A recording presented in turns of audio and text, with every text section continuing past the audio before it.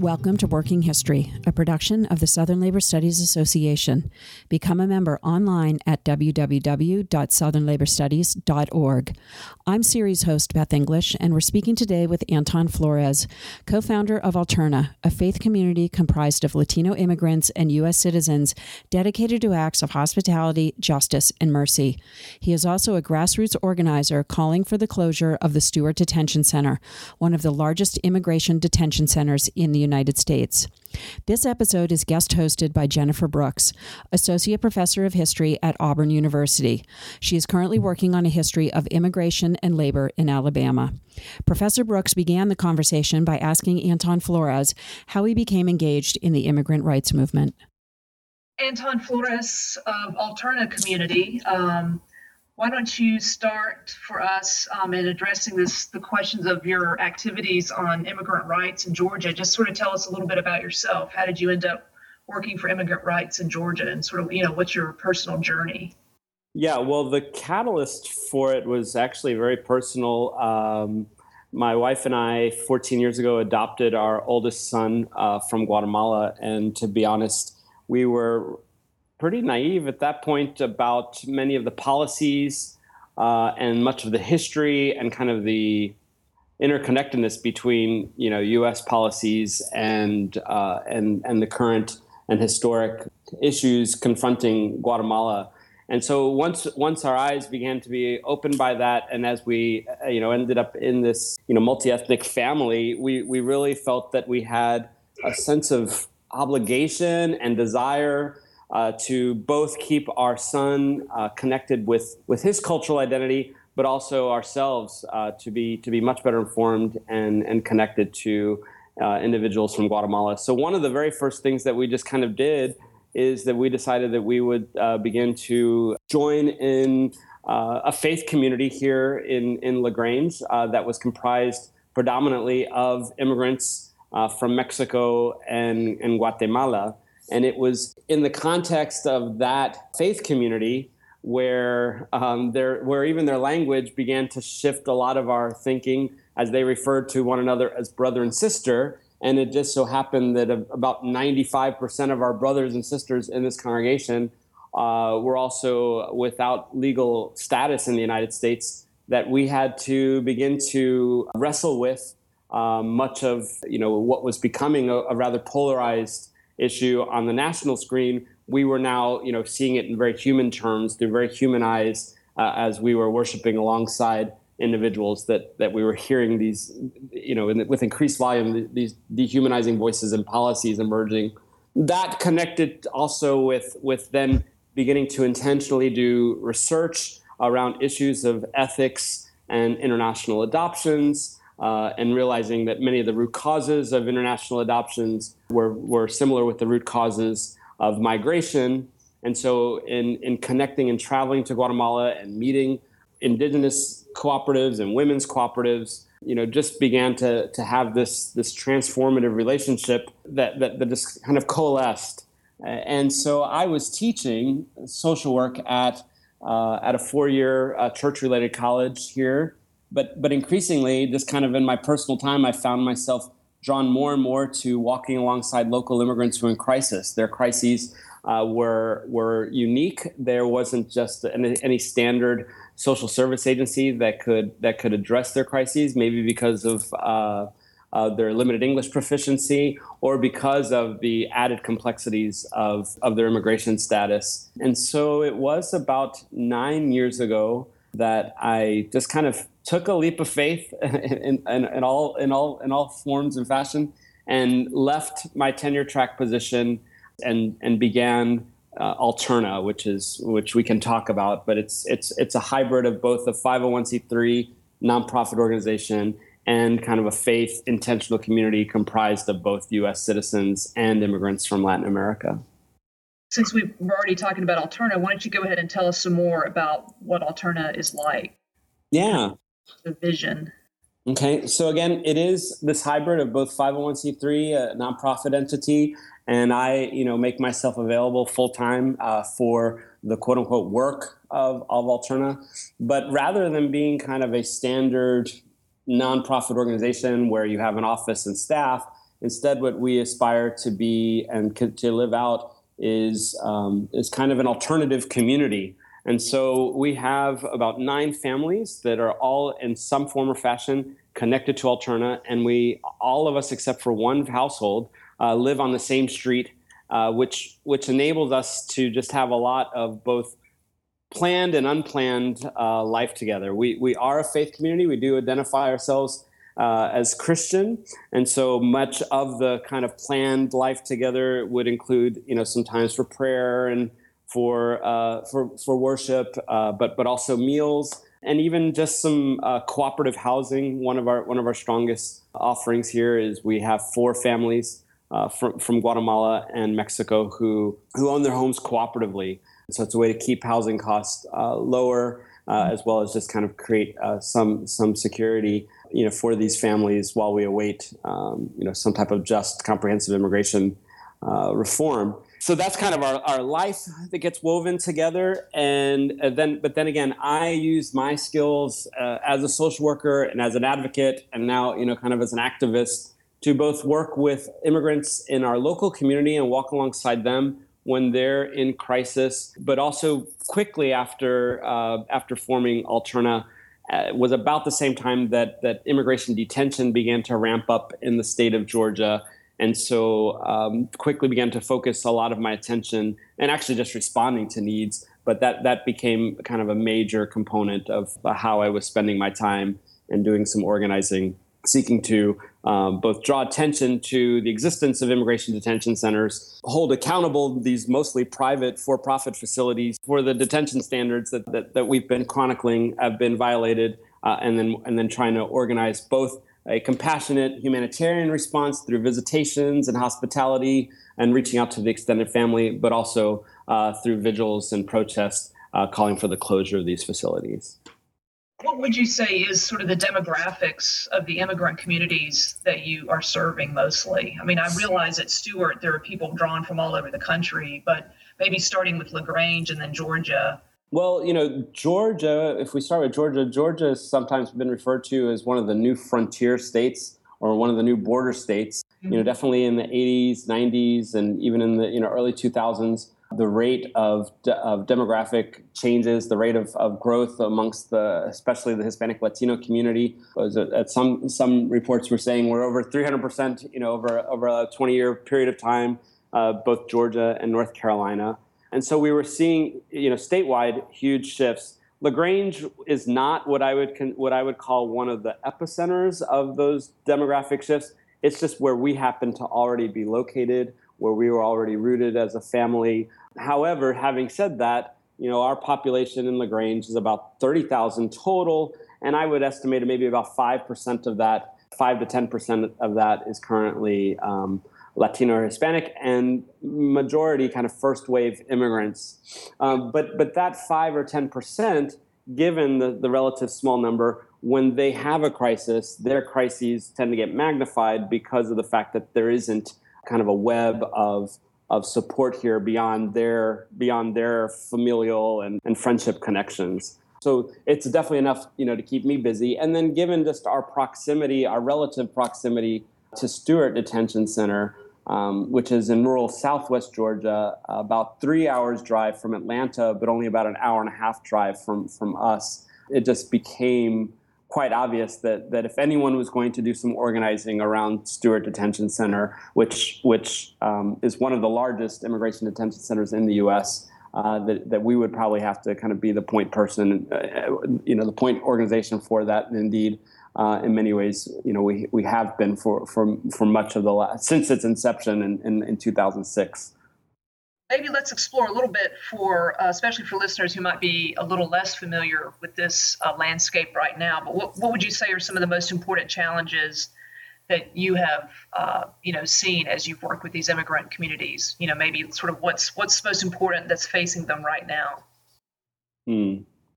Well, obviously, it depends. There's so many different facets. The longer that we are kind of at an impasse as a nation around our immigration policies, what we're seeing is more and more families getting rooted. As a matter of fact, after I speak with you, I will be having a meeting with 2 young women who have just recently arrived to our town after being raised in Guatemala. The only thing is that they were both born in the United States. So here are two U.S. citizen women who know nothing of our country. Their culturation into the American culture, was truncated by an early, migration to Guatemala. But here they are coming, the children of undocumented immigrants who are now adults, and they're asking me to help them with something as simple as obtaining a driver's license. So the longer that we're at an impasse around what we're going to do with their immigration policies, the more entrenched we're having, families in our communities. And so anytime, especially when the pendulum swings towards a real strong enforcement kind of posture, what we're finding is that it has significant, very human impacts on families, on women, and I would say on children as well. I don't know the circumstances of these women, but I have also been seeing, U.S. citizen children who are what I would call kind of a de facto deportation, as one or both of their parents have been deported, and then they join their families in their parents' country of origin. So that's a huge issue. In Georgia, I would say has been one of the states that has been really taking some of the harshest anti-immigrant postures. So we have laws that criminalize immigrants in many different fronts. To me, the most blatant is on just the freedom of mobility, where we have felonized driving without a license. So an immigrant or any individual, but it was designed as a way to target undocumented immigrants. An individual who has a fourth conviction of driving without a license in a 5-year period of time, that is considered a felony under Georgia state law. And in a town like ours that in 1 year alone had 194 roadblocks, it is quite easy to get tripped up in a state that has no real public transportation, but has real need for laborers. That's an easy trap for one to fall into.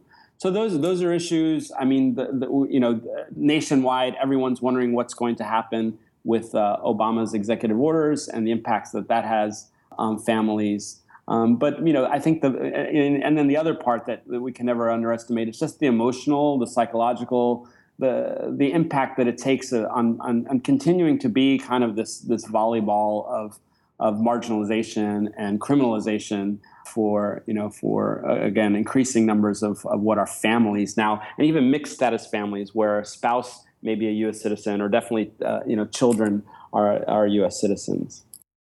There's been a lot of similarity between the situation in Alabama and Georgia in terms of politics and legislation.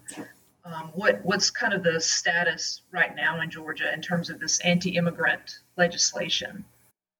I mean, what is still on the books, obviously, we were one of the show me your papers states. So, I mean, that passed in the state and was upheld in the U.S. Supreme Court. So there is still this kind of empowerment of local law enforcement to act as immigration officials, which is dangerous because of the fact that immigration is a civil matter of law and law enforcement are supposed to be dealing with criminal matters. And so we find that immigrant communities are reluctant to report their own victimization. And so when you have that kind of extra layer of authority granted to law enforcement, it only kind of widens that divide between law enforcement and immigrant communities. And so we still have, that's just one example, but there would be a couple of other factors that lead to this need to bridge the divide between our immigrant community and local law enforcement. Again, we have the criminalization of immigrants and the felonization of immigrants for simply driving to work, to worship, to Walmart. So that's still going on. And we have actually my state senator of my district is introduced a bill, Senate Bill 6. It did not pass last year, but he has already held a press conference where he intends to once again introduce this bill that would even take away the driver's licenses of those individuals who have received the deferred action for childhood arrivals. So these are individuals who arrived as children, have clean criminal records, have completed school or obtained a GED, are doing all they can to just have their American identity affirmed, because again, they came here as children. There's been an executive order that grants them a 2-year kind of stay with a work visa. So it grants them what's called legal presence in the United States with a work visa. And so they've been able to obtain driver's licenses. And yet my state senator is going to introduce for a second time a bill that would take those privileges away, even from these young individuals whose migration was in the arms of their parents. Well, within this context of kind of thinking of moving a little further southwest to Stewart Detention Center now, I know this is becoming or has become a major focus of Alterna and you personally. So why don't you describe to us sort of what your vision is about this project at Stewart Detention Center, and maybe start out with some sort of background information. Yeah, so some of the history is interesting. When I was teaching social work, I participated. A friend of mine had a nonprofit advocacy group in Americus, Georgia, called the Prison and Jail Project. And I participated in what he called a freedom walk. And this was sometime, I don't know, around 2003, 2004. And during that freedom walk, he took us to a town I'd never been to before, Lumpkin, Georgia, a town of 1,300 individuals. And about a mile and a half on the outskirts of the town, he brought us to this empty, for-profit, medium security complex prison, and was talking about the growth of private prisons, and gave this one as an example of, if anyone's ever watched the old movie Field of Dreams, which is about a guy who hears a voice telling him to build a baseball field out in the middle of nowhere in Iowa and saying, build it and they will come. I refer to Stewart as the prison of dreams, because the same thing happened. They must, CCA, Corrections Corporation of America, must have heard a voice telling them, build it and they will come. And who the they were didn't matter. I mean, we know demographically that they tends to be, poor persons of color, but they had no contract. And so this speculative prison sat empty for a few years. So here I was, 2003, 2004, visiting this facility. We found Alterna in 2006. Unbeknownst to me, that's the same year that once empty facility begins to detain immigrants. And I didn't become aware of that until 2007, the very next year, when I'm reading in a Spanish language newspaper that there's a hunger strike taking place in an immigration detention center in Stewart County, Georgia, and connect the dots, and I realized that is the same facility. So in 2007, in a response to, the resistance work began with those who were detained there, with their act of nonviolent resistance through this hunger strike. And so we responded and joined with them in 2007 by organizing, a relatively small vigil. About 30, 40 individuals showed up, and we, had speakers, and we videotaped it. And the video is still on YouTube. And that video then began to have family members of loved ones who were detained. And in those early years, those detained were primarily individuals from who were living and working in Georgia and the Carolinas, and who were getting, picked up predominantly for the very charge that I was talking about earlier, the driving without a license. And so their loved ones were calling and were inquiring about, the process, wanting to confirm if that's where they were at, and then began to ask if a group of us could visit their loved ones, as either the families were either in their countries of origin, calling from there, couldn't afford to travel, or maybe any combination of these things, or maybe their own immigration status made them too fearful to visit their loved ones. So we began to conduct visitations. When I say we, Georgia Latino Alliance for Human Rights, our organization, the ACLU of Georgia hires someone to kind of spearhead a project around immigrants' rights. And together we formed a coalition called Georgia Detention Watch. And as the visitations continued, we began to hear kind of repeated themes of what were violations of national detention standards. So in terms of issues of access to health care and food and treatment by the guards and the use of solitary confinement. In the early years, transgender detainees were directly placed into solitary confinement. And so we began to hear all of these kind of common themes emerging. So we ended up writing some reports where we were compiling these allegations of human rights violations and detention standard violations and making recommendations for what change could look like, but also meanwhile continuing these vigils.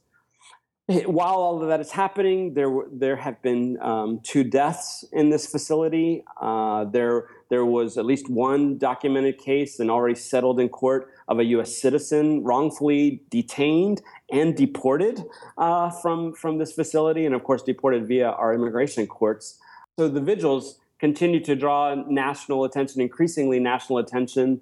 Stewart Detention Center has since been named one of the 10 worst immigration detention facilities by Detention Watch Network, which is a DC-based advocacy group.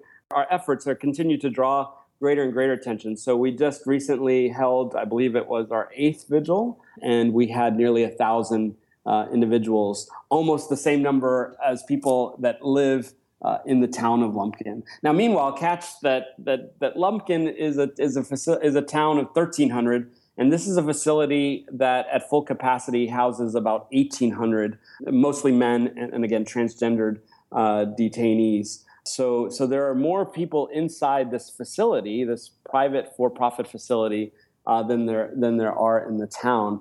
And Stewart County, where it's located, is one of the poorest counties in the state of Georgia. There is a desperate need for economic development in this county, and so it's pretty obvious to see why politicians would have a hard time saying no to what is now the largest employer in their county. However, the reality is, and I don't have the statistics, but the reality is that very few, even speaking with county commissioners, some of their disappointment is that very few of the jobs have resulted in being jobs for Stewart County residents. Those who do work there tend to choose to live in surrounding towns that are larger and offer more amenities. I mean, the town of Lumpkin has one restaurant, no grocery stores. And so they tend to commute in from 45 minutes or sometimes even longer away. But there is another layer to this in terms of work issues. Is that, again, this is a private for-profit facility, and the individuals who are held there on civil immigration charges. They're just being detained. They're not there on criminal charges. They're not there on any type of sentence, and so they're not there, quote unquote, paying a debt to society or anything like that. They're simply being held on civil immigration matters. And yet this private for-profit facility is utilizing the individuals that are detained there to do the bulk of the cooking and the cleaning of their facility, including the cleaning of the immigration offices of those who are in charge with their removal proceedings, which has 2 layers of what I would kind of consider hypocrisy. One is that you have a facility that is holding individuals who are allegedly unauthorized to live or work in the United States, and yet here they are working for a private for-profit company, and their 8 hours of labor is only being remunerated at about $1 to $4 for an entire day's work. Right now, as we speak in Aurora, Colorado, activists have filed a lawsuit against another private prison company for this very same practice. So we're kind of keeping an eye on that to see what that would mean. So you have that level of hypocrisy that says if these individuals are not authorized to work, how is it that this private facility can do this? And the answer is they do it because of the profit, that they can make off of paying someone $1 to $4 a day versus paying someone minimum wage, much less a living wage, to do this. But then the other part of that, again, is that these are jobs, if this was about job creation, these are jobs that Stewart Countians can be doing and should be doing. And immigrants shouldn't be feeling coerced or compelled to do this because it's their only way of feeling productive. I mean, many times when I talk with an immigrant who's detained there, and I'm like, why do you work for $1 a day? And they're like, well, we only get 1 hour of recreation time. So what else am I going to do? I've been someone who's been working 60 hours a week in a factory, on a farm, what have you. I need something to feel productive. I need something to feel like a human being. Or they're there and they've lost their wages, and even those $1 to $4 a day is what can supplement their low-calorie diets. I mean, so many of the men that we visit, one of the common themes that we can talk about with them is how much weight have you lost since you've been in this facility? And so those few dollars are dollars that they can give right back to the corporation by buying supplemental food through the commissary, or to buy phone cards via another private company at exorbitant rates to communicate with their loved ones. Is there a pattern to what happens that you've been able to discern to some of the detainees when they leave Stewart Detention Center? I mean, are they deported directly to their home countries away from Stewart, or do they go to a different facility, or are they released? Yeah. It's a high turnover, right? I think I remember you saying maybe a month, 2 months, 3 months, or something like that. Yeah, and these are shifting. I think I said that in the early years, we saw that these individuals were coming primarily from the Carolinas and from Georgia. Right. Now I would say that actually what we are seeing is an increasing number of individuals who are actually being apprehended at the border, at the U.S.-Mexico border, and these are asylum seekers. And we are detaining asylum seekers far away from the border. We're shipping them to rural, remote Georgia. Another factor to consider is that because it's a civil matter, there is no such thing as due process. So these individuals that are being held at Stewart Detention Center for an average, last report I saw was an average of 53 days that they're held there. Now, someone who's fighting their deportation, I mean, we have known individuals who have been detained there for over a year, over 2 years. But those who are fighting have no due process rights. There's no such thing as public defenders in immigration court. And so these asylum seekers, or anyone being detained at Stewart Detention Center or any immigration detention center in the United States, has no right to legal counsel. And so according to the Detention Watch Network, about 85% of immigrants who are held in detention facilities never get any legal counsel whatsoever. So they're picked up in their homes, or in this case, or increasingly at Stewart, being apprehended at the border, and they're brought to this facility. They're shackled at 5 points: their wrists, their ankles, their waist, but may have come from 1 or 2 or even 3 other facilities before arriving. And it used to be that Stewart was like the last place. It used to be that I would be able to tell the individuals that we visit, this should be their last detention facility, that they're either going to be, deported from here or released from here. But we're hearing more and more individuals now still being transferred from Stewart here in Georgia to Otero, which is in New Mexico. So not certain like what are causing these shifts. I should say that according to Syracuse University and a clearinghouse that they have there, the immigration court in Stewart Detention Center has the highest deportation rate. We're talking over 93% of those who are held at Stewart or who go through Stewart's immigration court will find themselves with a deportation order, and that's the highest of any immigration court in the nation. So Stewart, I think, is a place where one could quite easily feel despondent, as you're cut off from family, you have no real access to legal counsel, and you have a court that has the highest deportation rate of any in the nation. One other way that we've responded, I was talking about how we started with the vigils and that led to visitations and reports. But one other layer that we have added to this is that 4.5 years ago, we established a house. It's on the same street as the detention center, just 1 mile down from there, and it's called El Refugio, which is Spanish meaning the refuge. And for 4.5 years, it's been a beautiful response. We call it a hospitality house. And so out of this house now, this house really is now the hub, and it's a separate 501c3 that Alterna, helped incubate. But it is a separate nonprofit organization now. But out of this house is now the hub of our visitation programs. But it also is a place where we can receive the families who do come and visit. My wife and I were just there this past weekend. It's staffed entirely by volunteers every single weekend. And so we were the volunteers staffing the house this weekend. And we got to meet a wife and mother and her children who had driven all the way from Phoenix, Arizona to visit their father/husband at Stewart Detention Center. We had the opportunity to host a U.S. citizen woman from South Carolina who had come to visit her husband in this facility, a husband from South America who'd been living in this country since he was 6 years old.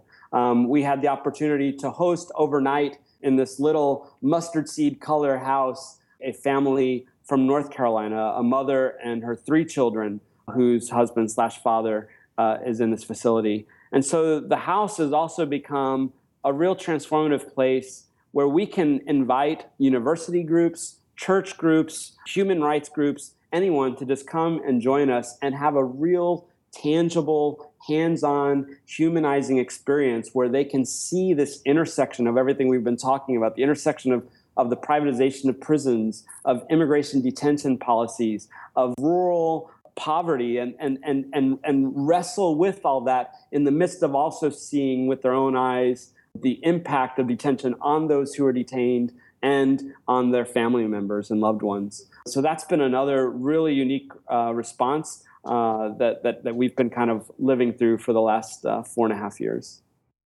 And what's your vision now, Anton, about sort of this project that you have in mind that's aiming towards kind of 2 things? One is shutting down Stewart Detention Center, but also trying to do that in a way that kind of addresses some of those economic development issues for Lumpkin and for Stewart County, Georgia, sort of a way that kind of builds solidarity, but also shut Stewart down. Can you maybe talk about that some?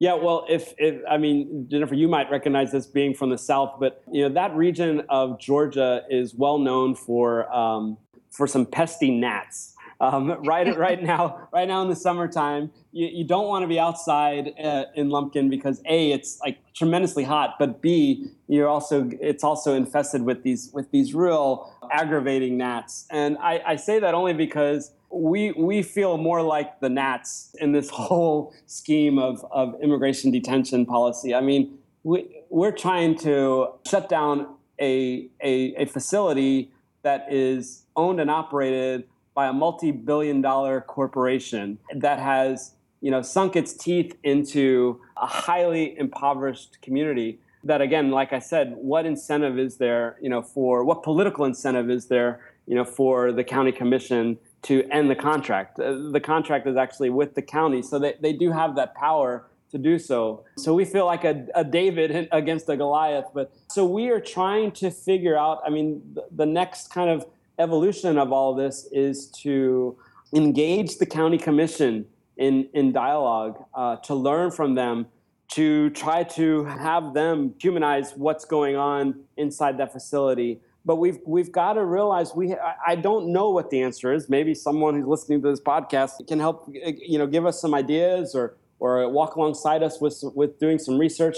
But how can we connect these two labor issues? One is that this rural, mostly African American community, highly impoverished, is in desperate need of just labor. But the same thing with these immigrants who are being held here are in need of just environments, whether it be in the United States or much less back in their home countries, and just environments where they can live sustainable lives and care for their families with some semblance of dignity and self-determination. So what we're trying to do is figure out, how do you create a coherent voice that recognizes that this facility is at the intersection of those two realities? And so I feel like we're kind of walking blindly into this, but I'm also just sensing that a part of that means that we have to begin to put our focus on the county commissioners. And right now that's in hopes of, kind of create dialogue. But I know we have to also figure out, how to offer some viable solutions. And that's the frightening prospect of how to deal with something that isn't just unique to Stewart County, but is an issue that's much broader in our national landscape. Southern Labor Studies Association is a pretty diverse group of scholars and activists, teachers, all sorts of different people. And also there's, folks that just sort of follow along who might not belong to it, but are kind of interested in the same issues. So if you look at that diverse audience, what occurs to you that we could do that would be helpful to sort of bring this this vision you have to realization of shutting Stewart, but also finding economic justice for Lumpkin and Stewart County? What can we do to help? I think a part of it is to reach out to me and ask me questions that, come to me from your expertise and ask me the questions that maybe that will help enlighten me as to different approaches and different strategies, or that maybe if there are institutions that want to do research and use this location as the subject. I mean, again, I think it would be a fascinating location to be doing some academic research, and maybe from that, together we can kind of figure out, what lies ahead. What can we learn from other communities that are similar? Can we learn from other communities that have gone post private prisons? Because even if we're successful, and I sense that that we will that I will see the day when immigration detention is a thing of our past. I mean, it didn't exist in the numbers that it does now. This is a recent construct, and so I think I'll see us live past it. But if they're not detaining immigrants, they may be detaining the very residents of this county, and so it'd be better to figure out how we can kind of forge an alliance together now rather than later. So anyone that's doing research or work around privatization of prisons, around immigration detention, around rural Black Belt development, I mean, I would love to kind of just pick their brains and have them come and see what the reality is in this context. And what would be the best way for someone to learn more about Alterna if they wanted to contact you? Sure. There's a few different portals. Our vigil/protest website is shutdownstewart.com.